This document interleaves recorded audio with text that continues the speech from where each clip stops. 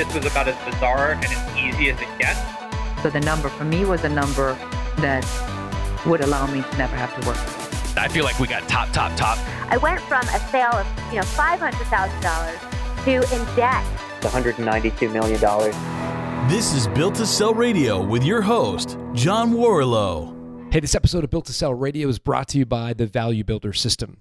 I had the opportunity to interview Stephanie Breedlove the other day. She sold her $9 million payroll company for a cool $54 million. How did she do it? She focused on the 8 things that drive company value. Things like what we call the Switzerland structure, monopoly control, recurring revenue, all things you're going to evaluate in your own business using the Value Builder score. It takes about 15 minutes to complete the survey. Go to valuebuilder.com. You know, in recording this show, I sometimes get the sense of how an interview is going to go, right? So in my next guest's case, Adam Glickman, he had a condom business, right? So he's hawking condoms in his dorm room, grows to be a multi-million-dollar business. And my sense was, as we went through the interview, it was going to be this kind of Pollyanna, wonderful story about how young kind of college student does good, sells his business for a truckload of money, and it kind of rides off into the sunset. What I got was a really different story. What you're going to hear is Adam Glickman's roller coaster journey, starting off very successfully, but also going through a deep funk where a series of bad events in his business and personal life led him to a very, very, very dark point in his life. Eventually, he pulled himself out and did sell his business, but not for some multi-million-dollar exit, for a relatively modest sum. I think in many cases, Glickman's story is emblematic of what happens in many, many cases across the world every day in the sale of businesses. And that's why I think this story is so important to get out there. I loved talking to Adam, and I hope you love hearing his story as much as I loved listening. Here's Adam Glickman.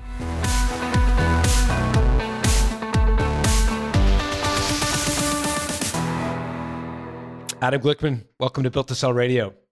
Thank you, John. So Condomania, I think I know what you guys sold, but tell me the business.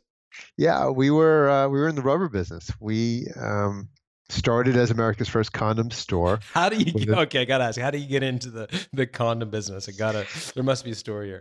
Yeah, there's a backstory.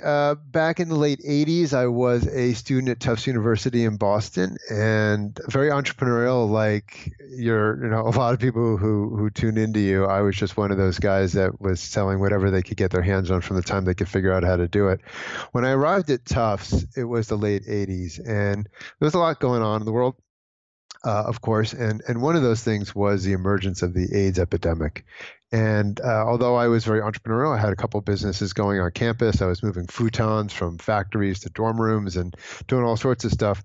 But I was also tuned into sort of the social fabric of things. I was a sociology major and a philosophy major, and one of the emerging trends was the fear and uncertainty around HIV and AIDS, and everybody telling us that in order to protect ourselves in this emerging health epidemic, our best resource, short of abstinence, was the use of a condom. But I was part of a generation that wanted nothing to do with the very product that we were told could save our lives.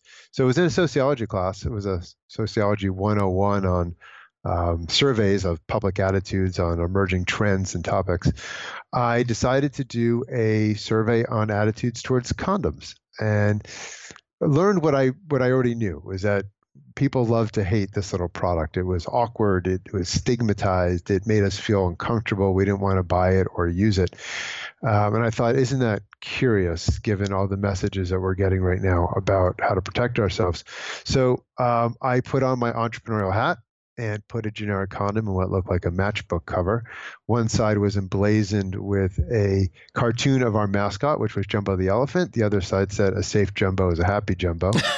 And I went out around the university knocking on doors, just selling these condoms. And half the doors were slammed in my face like I was some porn peddling pervert. But the other half bought. I ended up selling 1,000 condoms in 2 weeks for $1 a piece.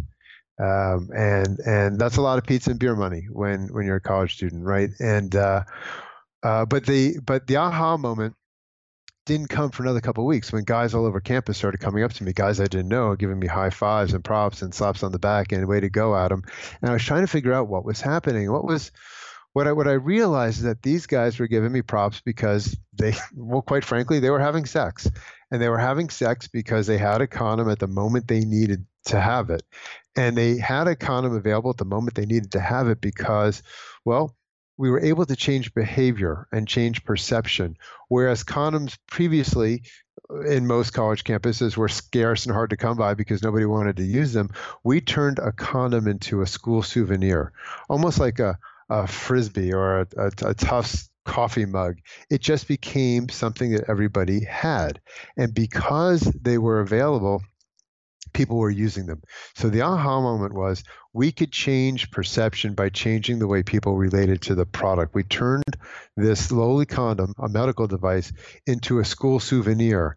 And in that change, we changed the way people related to the product. It stripped away the stigma. So that was the aha moment. I graduated in 1989, launched a full-time business with a college buddy of mine, doing these custom condom matchbooks. That led to 1990, the invention of the glow-in-the-dark condom. And we sold 1 million of those around the planet in 1990, and that was a total trip. And then in 1991, we decided to take the next step forward in our evolution of repositioning the condom and public attitudes towards condoms to change behavior. And we opened America's first condom store on Bleecker Street in Greenwich Village, all of 350 square feet. And so you're all of a sudden a retailer of condoms. This is obviously kind of pre-internet, really. You're not e-tailing them. You've got a physical store. Yeah, pre-internet. I mean, I think Windows had only come out a few years before.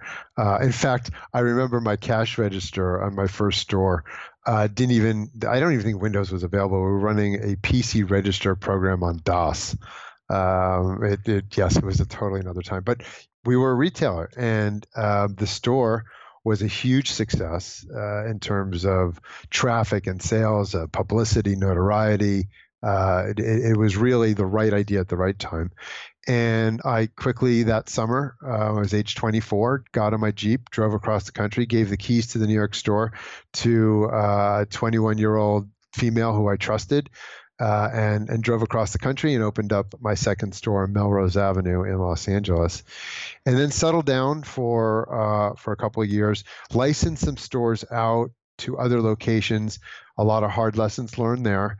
Those didn't go so well. They were great stores, but really crappy agreements. I wasn't sophisticated enough to understand the perils of licensing and franchising, and was flying by the seat of my pants, and some real painful lessons there.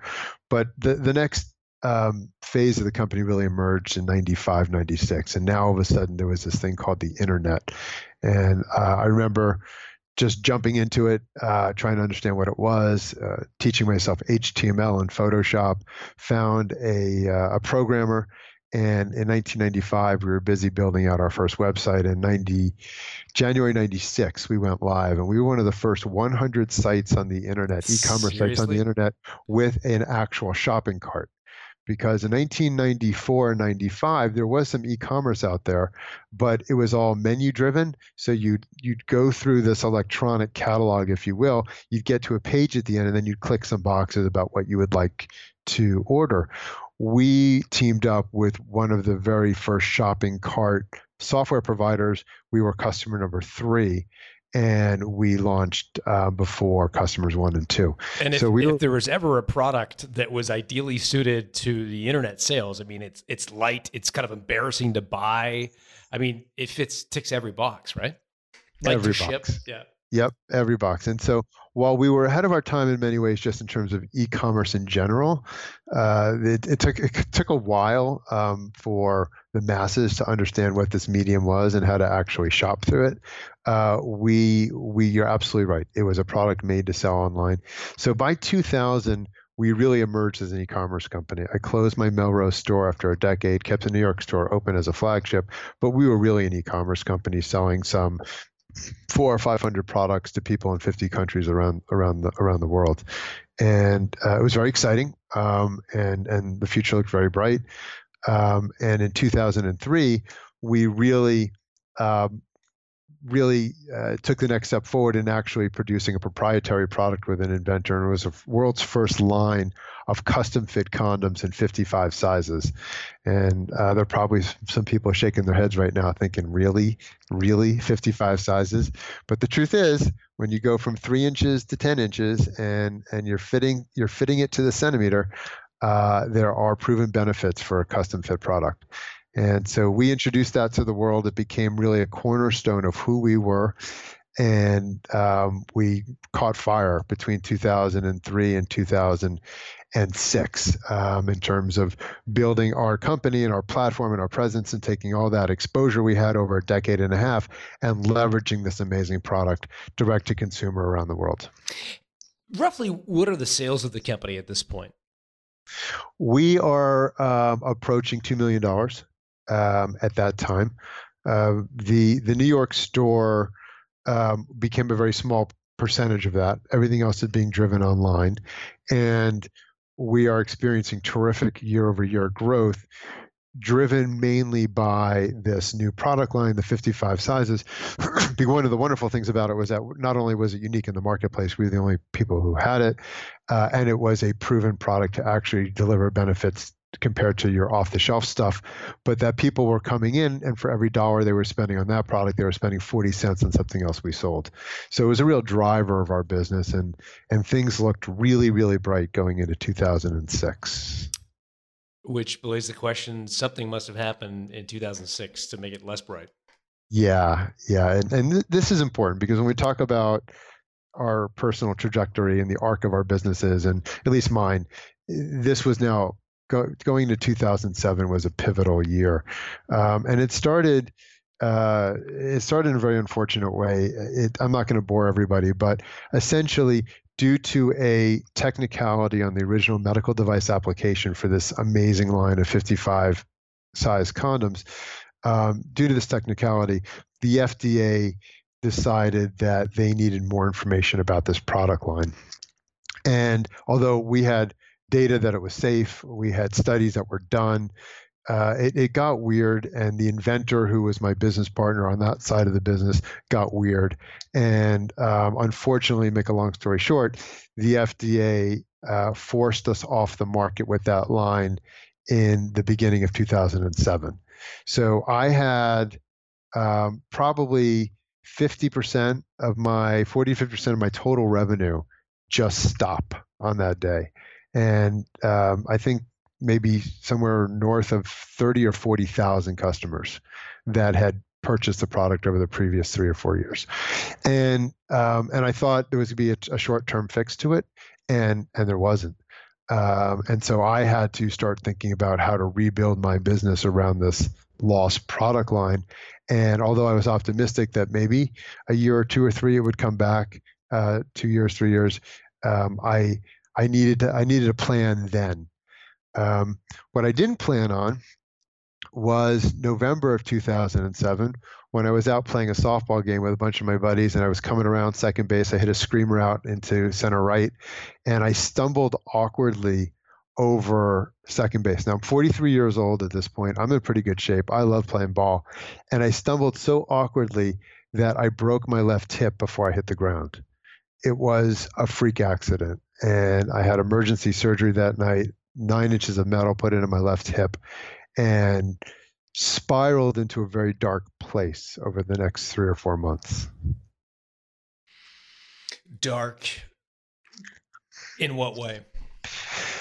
Dark in that I felt physically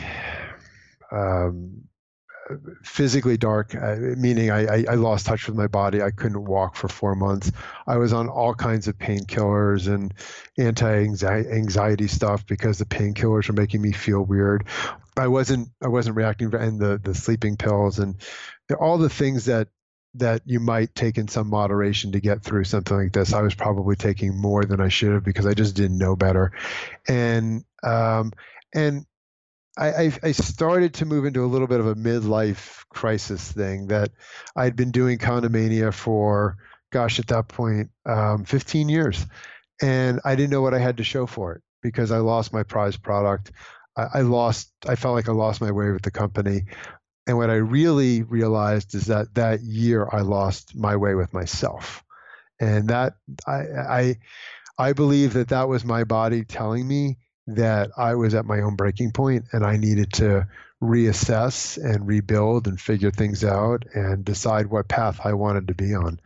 And so it was a real wake up moment for me personally to decide who I wanted to be. I've been married to a wonderful woman for quite a long time. 30. We've been together 30 years. We met in college. We've been married over 20 years, and we have amazing 13-year-old daughters, twin daughters. So I had young kids at the time, and being a father was certainly a part of my calculations. And so it was a rough stretch for me going into 2008 for sure.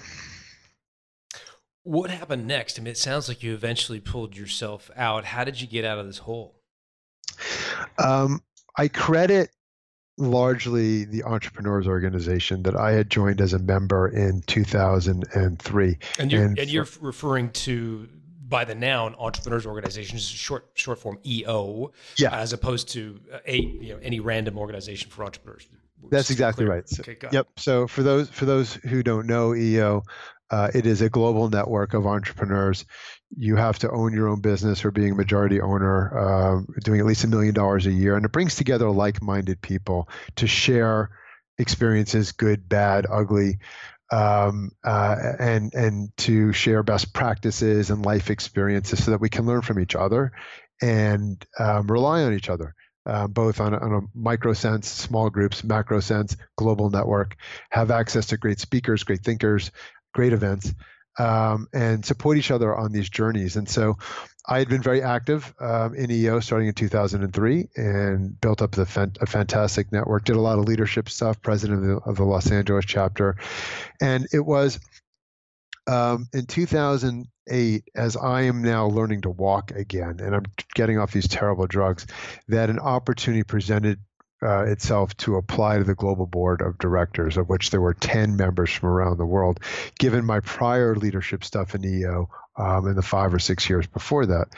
And I felt half broken when I applied and somehow managed to be accepted as an incoming global board member for 3 years. And that became my shining light. That became my beacon on the horizon, that I had an opportunity to move past myself and to learn and to grow and to engage in a way that I'd never done before. And so with the support of my wife and my kids, I plunged myself into that. But there was a huge cost to that, John, which was, while I felt it was what I needed for my soul, it was really the last thing my business needed, because my business needed me. I had already been through a very rough year. I was emotionally starting to check out. I physically checked out. We lost our core product. And now I'm chasing this new shiny object, which, as amazing as it was, and I don't regret it, was taking me even farther away from my company. And that ended up being a very costly decision. In what way? Well, the company continued to go downhill. It lost its beacon, which was me. It lost its point on the horizon, which was me. It lost its, I was the founder, that classic driver of all things the business. And I had some good people in place, but there's no substitute for that founder's energy and vision and leadership at every aspect. And the people who were working for me and our company had the right to question the decisions I was making. Where was I spending my time?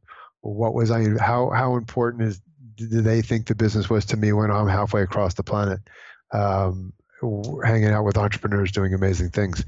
So by 2010, it was clear that the business needed, I needed to either jump back in and do this amazing push to reinvigorate the company through reinvigorating myself, or I needed a way out.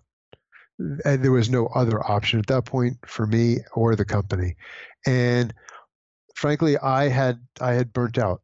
I think the loss of that product, those custom fit products in 2006, followed by my own painful journey into 2006, 2007, 2008, the choice became clear that I needed to do whatever I could do to prop up the company in a legitimate way, realize that strengths cover its weaknesses in terms of making sure that they got some attention, and try to market the company for sale, because I needed to move on. It had been too long, and I wasn't doing this amazing brand justice. I wasn't doing our customers justice. I certainly wasn't doing our employees justice, and I needed to move on. And it's probably a decision I should have made earlier, but I think I needed to go through some of my own stuff first to get there. What an amazing run. So, I mean, I guess roller coaster journey might be a better choice of words. So what did you do to get the business ready to go to market? It sounds like you weren't prepared to spend 5 or 10 years, doing all the sort of preparation work. You wanted to get it done relatively quickly. So what were the sorts of things you did to get the business ready to go to market? I went out through my network and I found some local business brokers in the Los Angeles area. And it was through an actually friend of a friend, and met these guys, liked them a lot, and their business model worked for me. There were no upfront fees. They come in, they do an assessment of your business. They work with you to understand what you have, where you want to go, what you want to do, what are the strengths of the business, what are the weaknesses of the business, and then they package it for you. And then they're commission only. They were commission only brokers. And because I had a personal relationship, I was immediately able to establish trust with the business broker, who became almost an advisor. And he did a really great job of doing 2 things, maybe 3 things. 1, understanding me. And where I was in this process. 2, understanding the business. And what are the things we needed to do to shore it up, to get it ready for sale. And then 3, package it. How do you package it to attract the right buyer? And that was really valuable. Went through that process and found a likely buyer, not through the brokers, but through other parts of my network, and spent 6 months with my brokers helping to package it and get it ready. And John, we literally, after 6 months of due diligence and all the stuff that goes into actually preparing a company for sale, negotiating the fine points, the checklist of all the due diligence items, the 11th hour, the deal fell through. And boy, after what I'd been through the prior 2-3 years, that was hard. Why did it fall through? The group on the other side claimed there was a consortium of 3 or 4 guys. They were each putting in X dollars, and together they were going to make the acquisition. And what I was told was that one of the guys just got cold feet and pulled out, and without a lot of explanation.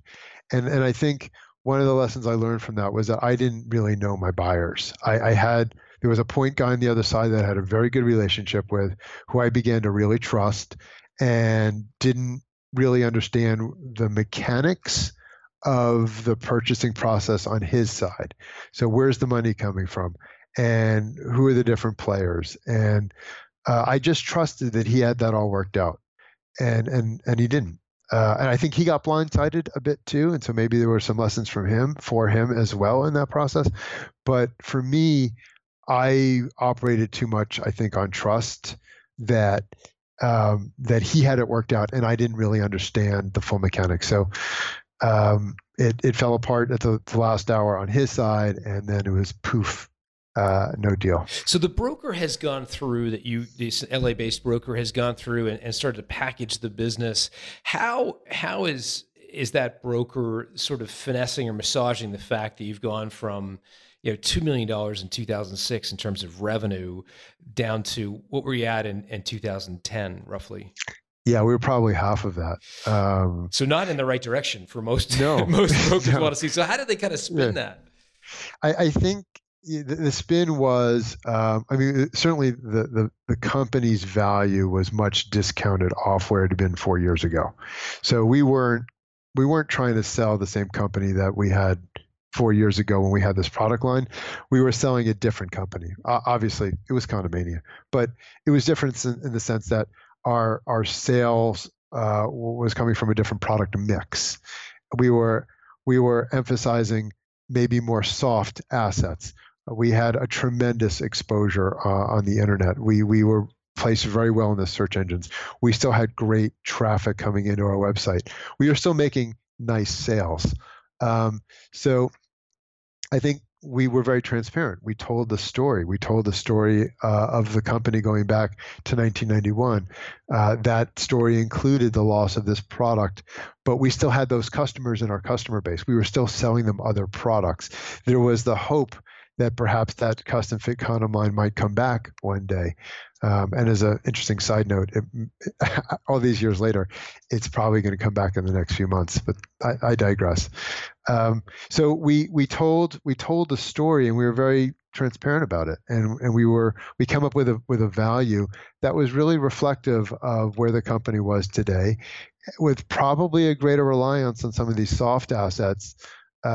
Such as the branding and the traffic and the web domain and the exposure that we got, rather than just the hard numbers and the number of active customers, because we had obviously taken a big hit on those in the few years prior to that time. So $1 million in sales, was it profitable, break even, just losing money? Like, what were you at in terms of profits? It was okay. It was paying the bills. We were servicing some debt we took on along the way, and some bank lines and loans. And so we definitely had some debt we had to deal with. I had done some friends and family rounds, getting to that point. So I didn't own 100% of the company. I was still in control of it. But there were some other people to answer to as well. So we were doing okay, but it wasn't. If it was really just a cash machine, and a lot of entrepreneurs I know have found themselves in places where they built a great company, they lost the passion for it, and it just became an ATM, and they hung out. They just continued to hang on to it because cash flow is great. Why not? That wasn't my situation, and so. It was generating some cash. It was keeping things afloat, but it wasn't enough that I could say this is worth keeping or valuing in a certain way, because it was so profitable. So what happened after you got over the disappointment of the first initial deal falling through? What was the next step in the process? It's funny when in entrepreneurial circles, a lot of the circles I've been in, there've been a lot of talk, a lot of studies about what are the characteristics of entrepreneurs that make them entrepreneurs. Is it nature? Is it nurture? Are they hardwired? But there's so much interesting talk around that. But one of the traits that seems to come up again and again and again is resiliency. Resiliency. That the guys and women I know who somehow find a way just have a resiliency.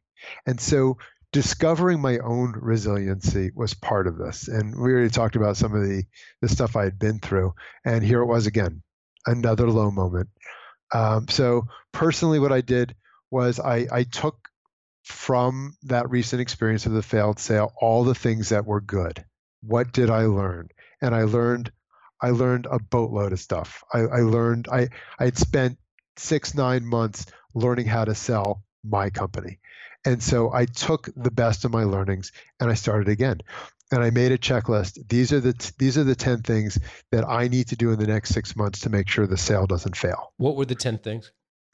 There were things like I need to go back and, one, in terms of sort of a more macro view, I need to understand my buyer better. I need to understand their motivation. I need to understand their source of capital. I need to understand their timeline. I need to understand their urgency. I need to understand who's making the decisions. I need to understand their long-term goal and their short-term goal. So I pledged that I would do a better job of asking good questions in the early in the process. 2, there were weaknesses pointed out along the way in the company that led up. I don't think for a second they were the cause of the failed sale, but they were things that became obstacles along the way. And there was things around maybe some financial reporting that I needed to make sure was cleaner or stronger. There was some debt that if I could pay off and just be done with it before going into the next sales opportunity would be better. There were just some things that I realized the first time around were creating a drag effect on my ability to sell the company. And so I learned from those things and decided I was just going to pick myself up. Didn't happen day one. It happened in those next 30, 40 days, especially with some of the support I was getting from my EO brothers and sisters. But I was just going to learn from it, and I was going to go at it again. And again, you did, and you ultimately found a buyer. Maybe talk a little bit about that. So this is interesting. There was an EO member who I'd known for a long time, who was becoming. This is now 2010, 11. She was really on the forefront of being a social media maven.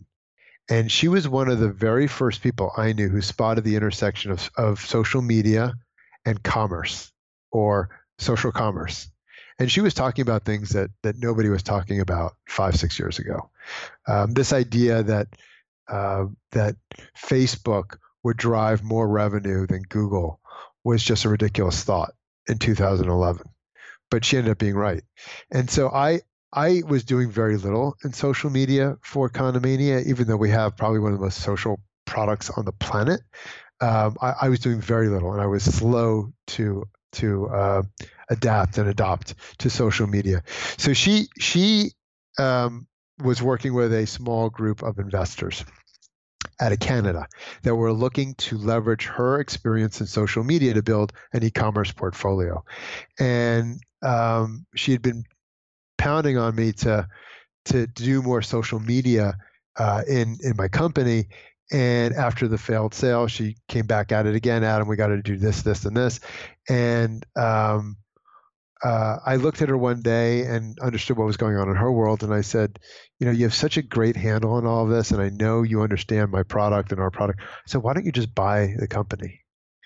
And she said, maybe I can. And so she went back to these guys, and they learned about the opportunity. They liked it, and essentially she led the acquisition. And the second time around, it was so much easier for a couple of reasons. One, the experience of the failed sale the first time. What did I learn, and how was I going to adjust?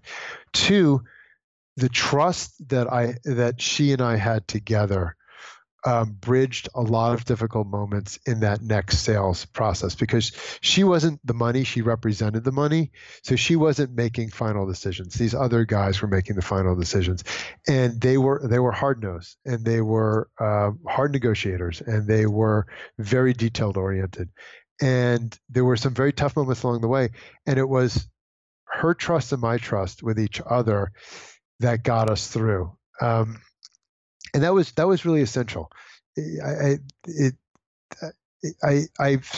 lot of my friends who have gone through some similar experiences in selling their companies didn't have the benefit of truly trusting the person on the other side of the table, always questioning their motivations. Are they always is the other person trying to get a leg up on me? Are they trying to get a better deal? Are they looking for an opening? Are they looking to squeeze me out? I didn't have to question any of that with her, because when she told me something, I believed it to the extent that she believed it herself. And so the combination of what I learned the first time around from the failed sale, and that's what it was a failed sale, in combination with finding someone across the table who I really could trust, made it so much easier and helps us to get a good, clean exit and sale that second time around. So what did you sell the company for after all is said and done? I mean, again, I don't know if you want to share the actual number or some kind of proxy for it. Yeah, well, it was a decent percentage of our total revenue. So at that time, if we were in the $1 million ballpark, it was a decent percentage of that. I can't say the exact number, but we had some debt, and as I already said, I didn't own the whole company, so this was not a life-changing event for me in the sense that financially, this was not going to be a life-changing event. This was going to be an event that got me on my way. And I think that's what this comes back to for me, is that I decided in 2010 that I needed to move on, that it had been 20 years since I started this journey. And as much as I loved being the condom king for a long time, I was ready, really ready inside to stop being the condom guy. I had 2 young daughters. I don't know. I couldn't picture the next 10 years of my life explaining to them and to their friends about why their father was the condom guy. And I was looking for new horizons. I was looking for new adventures. I wanted to see how my own skills and passions and insights could be applied to other industries, other products, other ideas. I had no idea. Although I had this wonderful playground that was EO, I had really just run one company for 2 decades. And never had worked for anybody else. And I didn't know what else was out there for me. So for all those reasons, I needed to move on. So it was a life-changing event for me in that I felt free. I felt free to explore and to move on. It was not a life-changing event in terms of money, but that's okay because one became much more important than the other. As you look back over the, I guess it's almost 20-year run that you had with Condomania, how do you feel about it? Sort of just qualitatively, what words would you use to characterize that period in your life? I'm proud. I'm proud of the work we did. We were a social product that needed some real innovative thinking and marketing in the midst of a real health epidemic. And I don't know. I don't know how many lives we may have saved. I don't know how many relationships we may have positively impacted. Our stores became workshops for communities. The CDC was giving out our 800 number for people to learn about condoms. I think I'm proud. I'm proud of what we were able to build and do in the time in which we did it. And I'll always have that.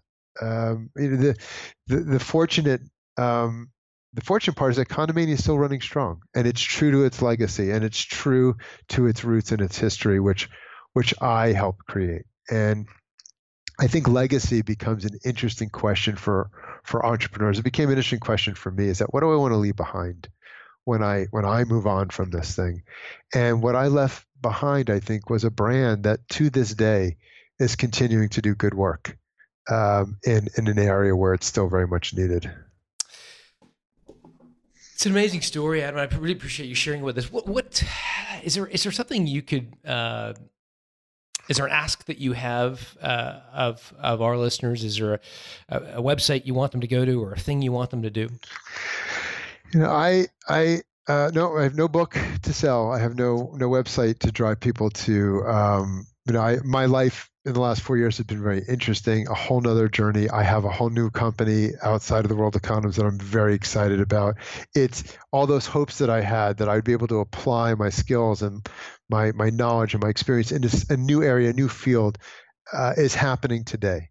And so I know I made the right decisions, and I find myself in a really great place right now, and I'm really excited about that.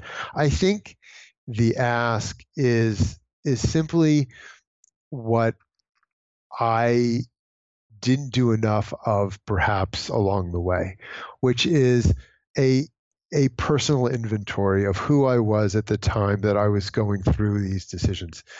I like so many entrepreneurs, I was quick when I started thinking about selling my companies to do an inventory of my company. What do my statements look like? What are my hard assets? What can I get in the marketplace? What are other similar companies getting? And I think what I really should have done is asked all those questions first of myself. What do I want? What are my values? Where do I want to be 5 and 10 years from now? Is money the most important thing, or is there something else that's more important? Time is precious. What am I doing with myself? I had a family. Was I honoring them in the decisions I was making? I don't think that I was really connected deeply to myself during the early part of that whole process. And so it's a weird ask, but we don't like to give advice in EO. It's advice can lead to judgment. So I wouldn't tell anybody what to do. I don't want to give them advice. All I can do is ask them to listen to my story. And in my story, I wish I had done a greater inventory of myself along the way to make sure that I was continuing to make the best decisions for myself, my family, and my company. And to do that inventory, is there a resource, a worksheet, a website, a book that people can pick up to learn how to do that personal inventory? I don't think there's any one book. I think that surrounding myself with great people was key. The support network I had built up, not just EO, and EO was amazing. But also family, my father, my wife, trusted friends that are going to be there for you in the darkest of moments, because that's the journey we're all on. That's what we all signed up for, was this roller coaster of this entrepreneurial journey. But the people that are going to be there for you. And so I think it's finding those people that you can trust to be a part of that process. For me, to be a part of that process is I started to ask myself some very difficult questions. So I think the takeaway is, for me, was understanding how important the support network can be in not only all things entrepreneurial journey, but my own personal journey. Some people might call it a spiritual journey. But making sure that I was surrounded by great people who did not have alternative motives in helping me to understand what was important for me and my family. Well said, Adam Glickman. Thanks for joining us. John, thank you. It was really great.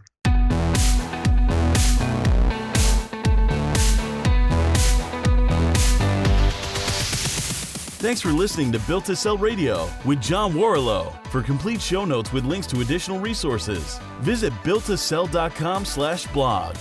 John is the founder of the Value Builder System. To find out how to improve the value of your business by 71%, visit valuebuildersystem.com. John is also the author of Built to Sell, Creating a Business That Can Thrive Without You, and The Automatic Customer, Creating a Subscription Business in Any Industry. Connect with John at facebook.com/builttosell or on Twitter at John Warrillow, WARRILLOW.